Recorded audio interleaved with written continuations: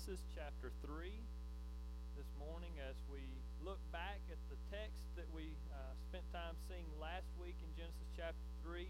But this morning we're going to see something a little bit different, more specific, I'll say. Last week we looked just through the chapter of Genesis 3 and we saw the fall of man. We looked and we saw the sin that Adam and Eve committed. We saw the rebellion against God. We saw the consequences of that sin both for them and for us. We also saw how God has redeemed us from the consequences of sin, both their sin and our sin, through Jesus Christ. This morning I want us to look back at something that we intentionally were vague about, skipped over pretty quickly last week, but I think is an important thing for us to be aware of as we're warned about it more than one time in the Scriptures, and that is the serpent that we see here in Genesis chapter 3. An opponent, a foe of ours, as you'll see as we go through the text today. Three things I want you to see about this serpent. I want us to see who he is. I want us to see how he operates. And I also want us to see how it is that he is defeated. If we see those things, I think we will have done well. I'll start out by telling you that yesterday, Dan Presley said that he didn't think that I could preach for over an hour. He challenged me to do that. Some of you are laughing, some of you are not. That's Don, that's not Dan. Don't give him a bad look this morning. I also want to say that I noticed this morning that y'all can get excited at church. Y'all clapped because the road was paved, folks. Now, if y'all clapped because the road was paved, if nothing else, when we get to how this serpent is defeated through Jesus Christ, you may not clap, but I at least expect to see y'all smile this morning. All right, let's look at this text together. Genesis chapter 3, beginning in verse 1, says, "Now the serpent was more crafty than any other beast of the field that the Lord God had made. He said to the woman, 'Did God actually say, you shall not eat of any tree in the garden?'" And I want to stop here for a moment because here in this introductory verse to the chapter, we see a couple of things that should pique your interest. If they didn't, let me point them out, see if they might. The first thing that we see here is a snake that is talking. Obviously, that should pique your interest, right? The snake is talking to Eve. And we also see a description about this snake or about this serpent that says that he is more crafty than any other beast of the field. Now, when I see these two things, that somebody is being ranked in some way above all of the other things in its class, and when I see an animal that's talking to a human, I think we immediately should be asking the question, who is this serpent? What is it that is so different about this serpent? And that's what I want us to see this morning. I want us to begin by seeing who is the serpent that we see here in verse 1. Now, in Genesis chapter 3, in this chapter, he's never referred to as anything other than the serpent. So what we need to be able to do is to look somewhere else in Scripture for clarity about what you suspect and I suspect who this serpent is, but we want to be clear about who it is. And so in Revelation chapter 12, verses 7 through 9, we read this. It says, "Now war arose in heaven, Michael and his angels fighting against the dragon, and the dragon and his angels fought back. But he was defeated, and there was no longer any place for them in heaven, and the great dragon was thrown down, that ancient serpent, who is called the devil and Satan, the deceiver of the whole world. He was thrown down to the earth, and his angels were thrown down with him." So here we have very clearly given to us by the Apostle John in the book of Revelation, we have made very clear and plain to us who the ancient serpent is. The ancient serpent that we see here in Genesis chapter 3, he says there in verse 9, that ancient serpent who is called the devil and Satan. And in that description, we see a lot of things about the serpent. We see a lot of things about Satan. Now, I will immediately try and dispel what may have popped into your mind. We're not talking here about a red guy with a long tail and a pitchfork and horns. We're not talking about a cartoon character. We're not talking about something that is a myth that was made up by Hollywood. We are talking about a real not person, but a real angel, fallen angel, one that does have authority and power over at least some of the angels. We see, as it was referred to here, the dragon and his angels. We see somebody that is truly an opponent to us. If you're thinking that Satan is just a cartoon character, that he's just a joke, throw that out, because that's not the truth of who this serpent is. What we see here, just in the names that we usually call him, we usually either call him the devil or we call him Satan. And in that we see a lot, because the word Satan itself wasn't originally a proper noun. Now, that is a proper noun now. That's who we call him. We call him Satan as if that's his name. But it comes from the Hebrew word that means adversary. So his name literally means adversary or opponent or enemy. And in that we see who this serpent in Genesis chapter 3 is. This serpent in Genesis chapter 3 is the enemy of Adam and Eve, is the enemy of you and the enemy of me, and he is the one that contends with us, and he is the one that opposes all the things that belong to God. That is who this serpent is. And we see that taking place here. Look back in Genesis chapter 3. It says, "Now the serpent was more crafty than any other beast of the field that the Lord God had made. He said to the woman, 'Did God actually say, you shall not eat of any tree in the garden?' And the woman said to the serpent, 'We may eat of the fruit of the trees in the garden, but God said, you shall not eat of the fruit of the tree that is in the midst of the garden. Neither shall you touch it, lest you die.' But the serpent said to the woman, 'You will not surely die. For God knows that when you eat of it, your eyes will be opened, and you will be like God, knowing good and evil.'" So here we see Satan in the form of a serpent. So Satan has taken the form of a serpent. He is here in a deceitful way, and in a way that would not be alarming to Adam and Eve. They have obviously seen serpents. This is one of God's creation. That Adam has named all these animals. So seeing the serpent isn't scary. So he deceitfully comes to them in a way that would disarm them. And then he talks to them. And in his talking, he begins to deceive, and he begins to lie, and he begins to manipulate Adam and Eve toward a terrible end. You see, he is trying his best here to convince Adam and Eve to rebel against God. That's what he's doing. If I'm wrapping it up in a nutshell, what he's doing, this is what he's doing. He knows the authority of God. Right? If you have been an angel, you have been in heaven, you have seen the glory of God, you have been created by God, the devil knows the authority of God, and he knows that there are consequences for rebelling against God. He himself has been cast out of heaven. He knows the consequences. He knows that there are serious consequences for going against the authority of God, and that's exactly what he's trying to get Adam and Eve to do here. He's trying to get them. They have one command to obey. Do not eat of that one fruit. That's the only thing that they've been told that they can't do. Do not eat of this fruit of this tree. And the one thing that he's trying to get them to do is to eat of the fruit from that tree. Satan is showing us here who he is. He is the enemy of the people of God. He is the enemy of the teachings of God. Point one this morning, Satan is the adversary of all that is good and all that is God's. If there is something that is good, as God has created it good, if there is something that is God's that belongs to God, then Satan is the adversary of that thing. He is the opponent of that thing. He is the one that wants to bring down whatever that thing is, and we see it here very clearly with Adam and Eve. He's trying his best to bring them to a very terrible end. He wants them to deal with the consequences of sin and rebellion against God. Now, there are two things this morning that as I've looked at this week, I told Dr. Bob this earlier this week as we were talking about this text, there are two things that I think that we do with Satan. Most of us will in one way or the other fall into one of these categories, or either at times you have been in one and times you've been in the other. But the first one that we see here is underestimating Satan. A lot of Christians do that. We just kind of blow him off. He's not a big deal, right?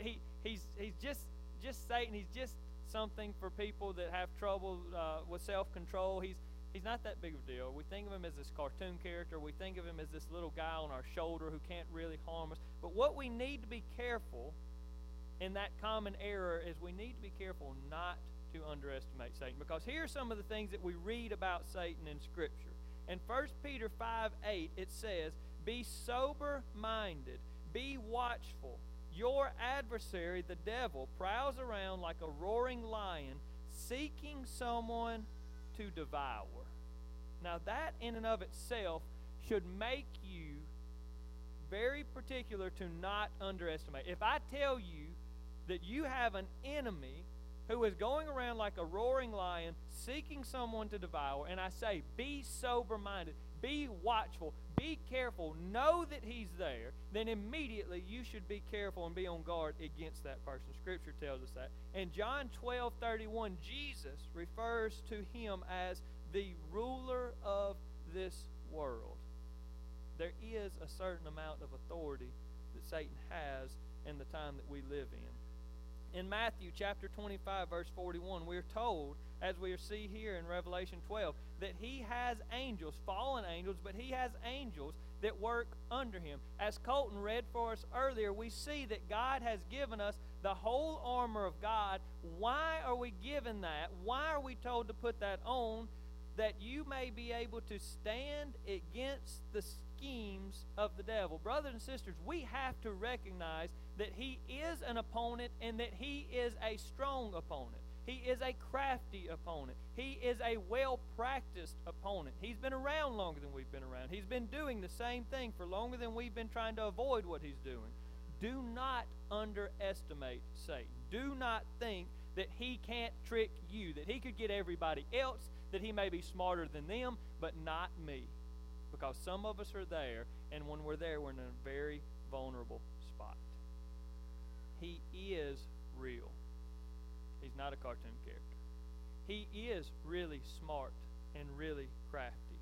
He is harmful. And he often isn't recognized.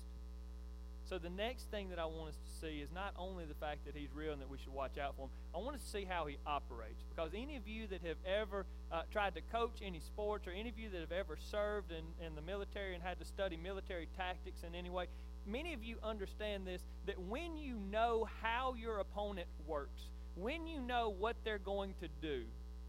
Several years ago, I heard a brother, a fellow pastor, preach about Satan one time, and he used this analogy. I thought it was a good one. You know, several years ago, the New England Patriots, at kind of the rise of their dynasty that they've had for a while, were caught stealing the plays from other teams. Right? They were recording practices or filming practices or taking play, and they had the other teams' plays. And if you go back and watch some of those games, you'll see very quickly that when you know what the other team is going to do, it makes it very easy to defend what the other team is going to do. Well, brothers and sisters, the Bible gives us Satan's playbook. Right? God is clear. He shows us how Satan operates. And so if we will just recognize what he does and be watchful against that, then we'll be much more well-versed to defend ourselves from the schemes that he has. We see it here in a couple of different places. In verse 1, we see him saying to the woman, did God actually say you shall not eat of any tree in the garden? Which we know that's not what God said. He's manipulating God's words there. And in verse 5, he does something similar. He says, for God knows that when you eat of it, your eyes will be opened, and you will be like God, knowing good and evil. In these two verses, what he's doing is he's manipulating. He's deceiving Adam and Eve. He's trying to twist God's words around and possibly confuse them. And he's also, in verse 5, doing something that's very dangerous. You need to be careful, because many of us, I would say all of us at one time, have fallen for this trick, this specific one. He says, Adam, Eve, listen to me. God just wants you to stay away from that tree, because God knows that when you eat of it, your eyes will be open and you will be like God. What Satan does is he takes something that he thinks would be tempting, and he dangles it right out there in front of them. He says, that fruit? You're not supposed to eat that fruit? Oh, no. God only told you to stay away from that fruit, because if you have that fruit, you'll be like God yourself. And he's tempting them. Of course, it seems tempting to hear that if I do this, that I will be like God. I will know good and evil. I will be more self-sufficient. I can be more independent. And in this chapter, we see the playbook of Satan. Not only deceit and manipulation in verses 1 and 5, but in verse 4, we see what I would say the crux of his playbook. But the serpent said to the woman, you will not surely die, which is a lie. Now, it's not just deceit, it's not just manipulation, it's a flat lie, because we know that when they ate of it, we saw this last week, when they ate that fruit, they did die. Now, it wasn't a physical death, it was a spiritual death. But they did die. They were separated from God. They were sent out of the garden. They were cut off by their sin. We see that clearly. Satan knew. He knows the consequences of sin. He knows the consequences of rebellion against God. He was in heaven with God as the angels, and then he was banished from it. He was separated from God because he rebelled against God. He knows that this is a lie, and he tells it anyways. Point 2, Satan is the father of lies. And I take that from Jesus in John 8:33 and 34. He himself says Satan is the father of lies. Because how do you get somebody to do something that they know is going to be bad for them? You lie to them and tell them it's not going to be bad for them. Stop me if you've heard this one before. Because not only did it get Adam and Eve, we say, oh, how could they fall for that? Not only did it get Adam and Eve, it gets me and you as well. You ever heard this one? It's not that big of a deal. It's really not going to be that bad. There aren't going to be that many consequences. What about this one? Nobody else will ever know it. Nobody will ever even know that you did it. It's just fine. What about it'll be fun? It'll feel good. What about you deserve this? If y'all ever fell for any of those, this is his playbook. I'm giving it to you. We see it. For them, it was the fruit that they weren't supposed to eat. For us, it's all sorts of things. All sorts of things that he dangles out there in front of us and says, this extramarital relationship or this premarital physical relationship, it's going to feel so good. You deserve this. You deserve more than what you've been getting. You deserve somebody that cares for you more than your spouse cares for you. And your spouse will never know it. They'll never know it. It won't be a big deal. It'll only be this one time, and you'll enjoy it so much. And I think that there have probably been men and women who have thought about those lies over and over as they were sitting in court, losing their spouse, losing their children, losing their families, because they gave in to these temptations, these lies from the father of lies. What about, it's not really that addictive. It's not really, this pill, this drink, this drug, it's not that addictive. I know that's what they say, but it's not really that big of a deal. It just helps you relax. You'll just feel good, and it'll just take the edge off. And I know that some people, I think this is one that he likes to use for us a lot because we're very prideful people. I know that some people probably get addicted to it and have all those problems, but not you. Oh, not you. You're smarter than them. You're stronger than them. They may get addicted, but not you. It'll just be for a little bit, and you can quit whenever you want to because you're better than all the rest of them. I think that there have been people that had to face their parents or their spouse. There have been people that have sat in rehab or in prison and thought about those lies over and over and over. And there are big ones, things that we call big ones. There are little ones. Look, it's not telling, it's not gossip. It's just telling something that happened. That's all you're doing. You're not gossiping, right? Whenever it comes to our eating and our health, it's just one more burger, shake, fries, whatever. It's not really a lie if it makes somebody happy, is it?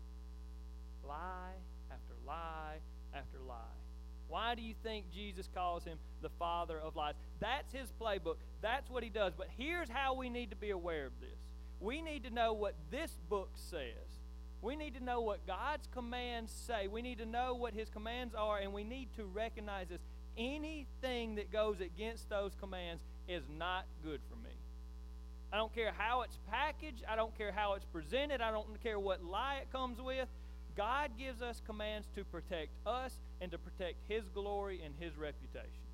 So here's the choice you can make next time when I know what the Bible says, but I know how this is being presented to me. This command was given to me from the God that made me out of nothing in his image, who knit me together in my mother's womb, who gave his son to die in my place to redeem me from my sins, who loves me and with an immeasurable, unending love. He has given me this command. And the father of lies, who is a murderer, who Jesus says has been a murderer since the beginning, who is seeking someone to devour, is the one that's tempting me to do this. When you put it that way, brothers and sisters, the decision becomes a lot easier. But all too often we forget how loving God is. And we fall for, I think, part of what Adam and Eve fell for here. God doesn't love you. If God loved you, he'd let you eat that fruit. If God really wanted you to be happy, he'd let you eat that fruit and he would let you have everything that you want. But that, brothers and sisters, is a lie. Because God gives us commands that keep us from the things that will destroy us. And if you don't believe it, then go down to the jail and ask those brothers and sisters down there, how many of you planned to end up here when you started on this journey? Go to the divorce court. Go to the custody court. Go to all these different places. Go to the rehab. Go to a rehab center and ask those people there, how many of you bought the lie that it was just going to be one time and now you're here? How many of you bought the lie that this was going to feel good and nobody would ever know and now you're here? If you don't believe me, if you don't believe God's word, go ask and see for yourself. We are told that Satan is real, that Satan is really crafty, that Satan will lie. We see it clearly in Scripture. We know that he's going to do it. I pray that we will guard against it. The last thing that we need to see this morning, how is it that Satan is defeated? If he's such a strong opponent, which he is, if he is a real adversary, which he is, how is it that he is defeated? Look with me in Genesis chapter 3, verse 15. It says, I will put, this is God speaking to the serpent, giving him his punishment. I will put enmity between you and the woman, and between your offspring and her offspring. He shall bruise your head, and you shall bruise his heel. And we saw last week how this alludes to the gospel message of Christ being the offspring of a woman and crushing the head of Satan. We saw that picture. I also want to show it to you this way in Romans chapter 16. Taking this text right here of the crushing of the head of Satan, or the bruising of the head of Satan, in Romans chapter 16, Paul says this in verses 19 and 20. For your obedience is known to all, so that I rejoice over you. But I want you to be wise as to what is good, and innocent as to what is evil. The God of peace will soon crush Satan under your feet. The grace of our Lord Jesus Christ be with you. How is it that Satan is defeated? Through Jesus Christ. Through the offspring of the woman. That is how Satan is defeated. Not because you are strong enough, not because you are smart enough, not because I'm strong enough, not because I'm smart enough, because if we're operating on our own outside of the power of the Holy Spirit, outside of the help of Jesus Christ, outside of the authority of God's Word, we're not going to win that battle. I'm just going to be honest with you. If you are a lost person and you are trying to defeat Satan without the help of Jesus Christ, you are going to lose. You are not stronger than him. You are not smarter than him. He is, honestly, a strong opponent. But point 3 is this. Satan is not God, and he's not like God either. Satan is not God, and he's not like God. I told you there are two things that we do. Sometimes we underestimate Satan, but sometimes we overestimate Satan. Sometimes we think of him in the same capacity that we think of God, but he's not God, and he's not like God. He was created by God. He was an angel created by God, just like everything else created by God. He's not God. He's not omniscient. He doesn't know everything. He doesn't know your thoughts. He's not God. He's not everywhere. He's not omnipresent. He's not here and there and everywhere all of the time. He doesn't have that ability. God has that ability. He's not all-powerful. If you're a Christian and you are indwelled by the Holy Spirit, He cannot take over your body and make you do things against your will. He can't do that. He doesn't have that power, because through Jesus Christ we have been set free from the power of Satan. Jesus lived the perfect life that we didn't, and He died the perfect death in our place.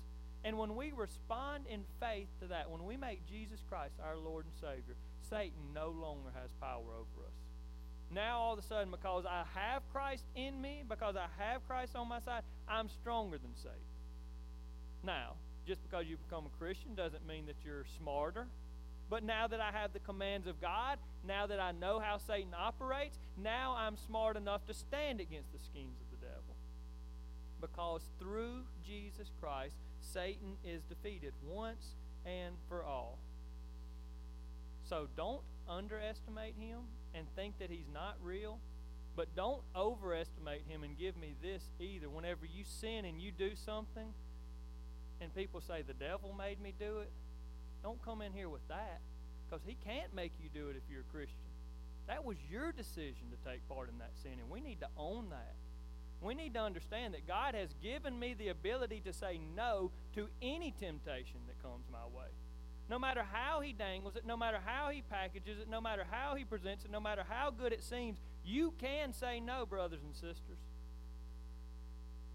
Don't underestimate him, but don't overestimate him either. I wanted to share this.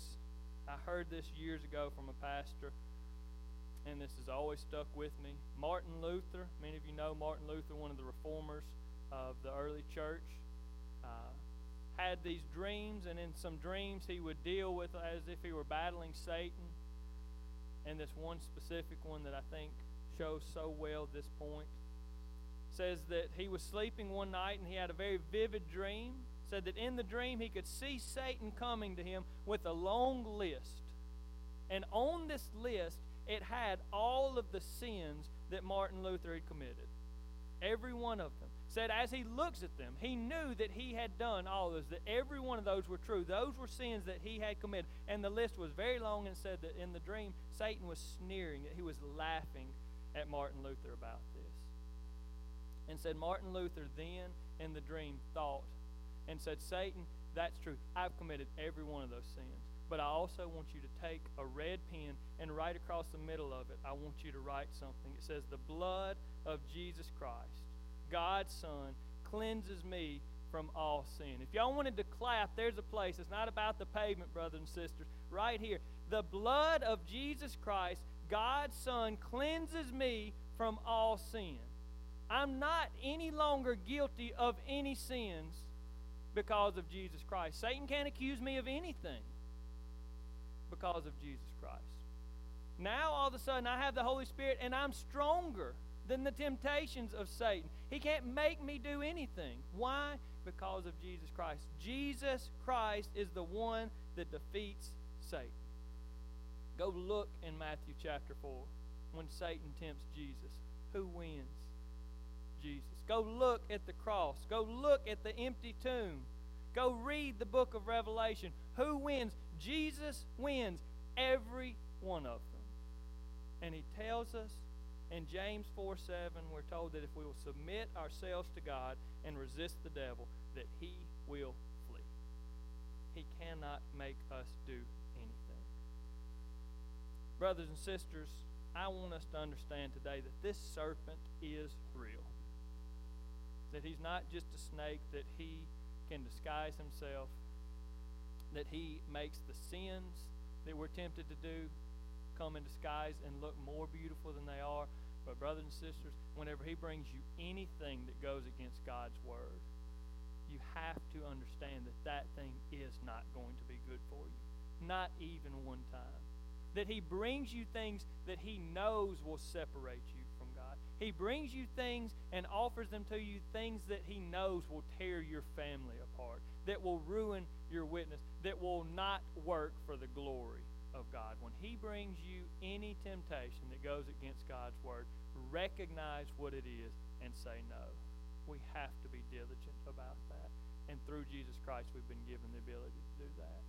If you're here this morning and you do not have Jesus Christ as your Lord and Savior, you have never responded in faith to Him, His blood does not cover all of your sins. Understand this, that if you were to die today, that because of that long list of sins that you are guilty of, that there is no hope, that you have not one, that you will be sent to hell, that you will be separated from God forever and ever. But today, the offering of salvation has been made, offered to you. It's been made free and available to you through Jesus Christ. If you have questions about that, what it means to respond to Christ in faith, what it means to make Him Lord, I would love as much as anything to answer those questions this morning. But also, if you're here and you're a Christian, I pray that if you've been underestimating Satan and giving in to temptations too much because of it, I pray that you'd recognize that. You'd recognize the opponent and you would recognize his tactics. If you've been overestimating him and you've been sinning and putting it all on him, well, the devil made me do it, that you would give that up and that you would recognize that you are the one that God has given the ability to say no to those sins, and that you would do that. I want to invite you to stand this morning. We're going to have a time of invitation when you can respond.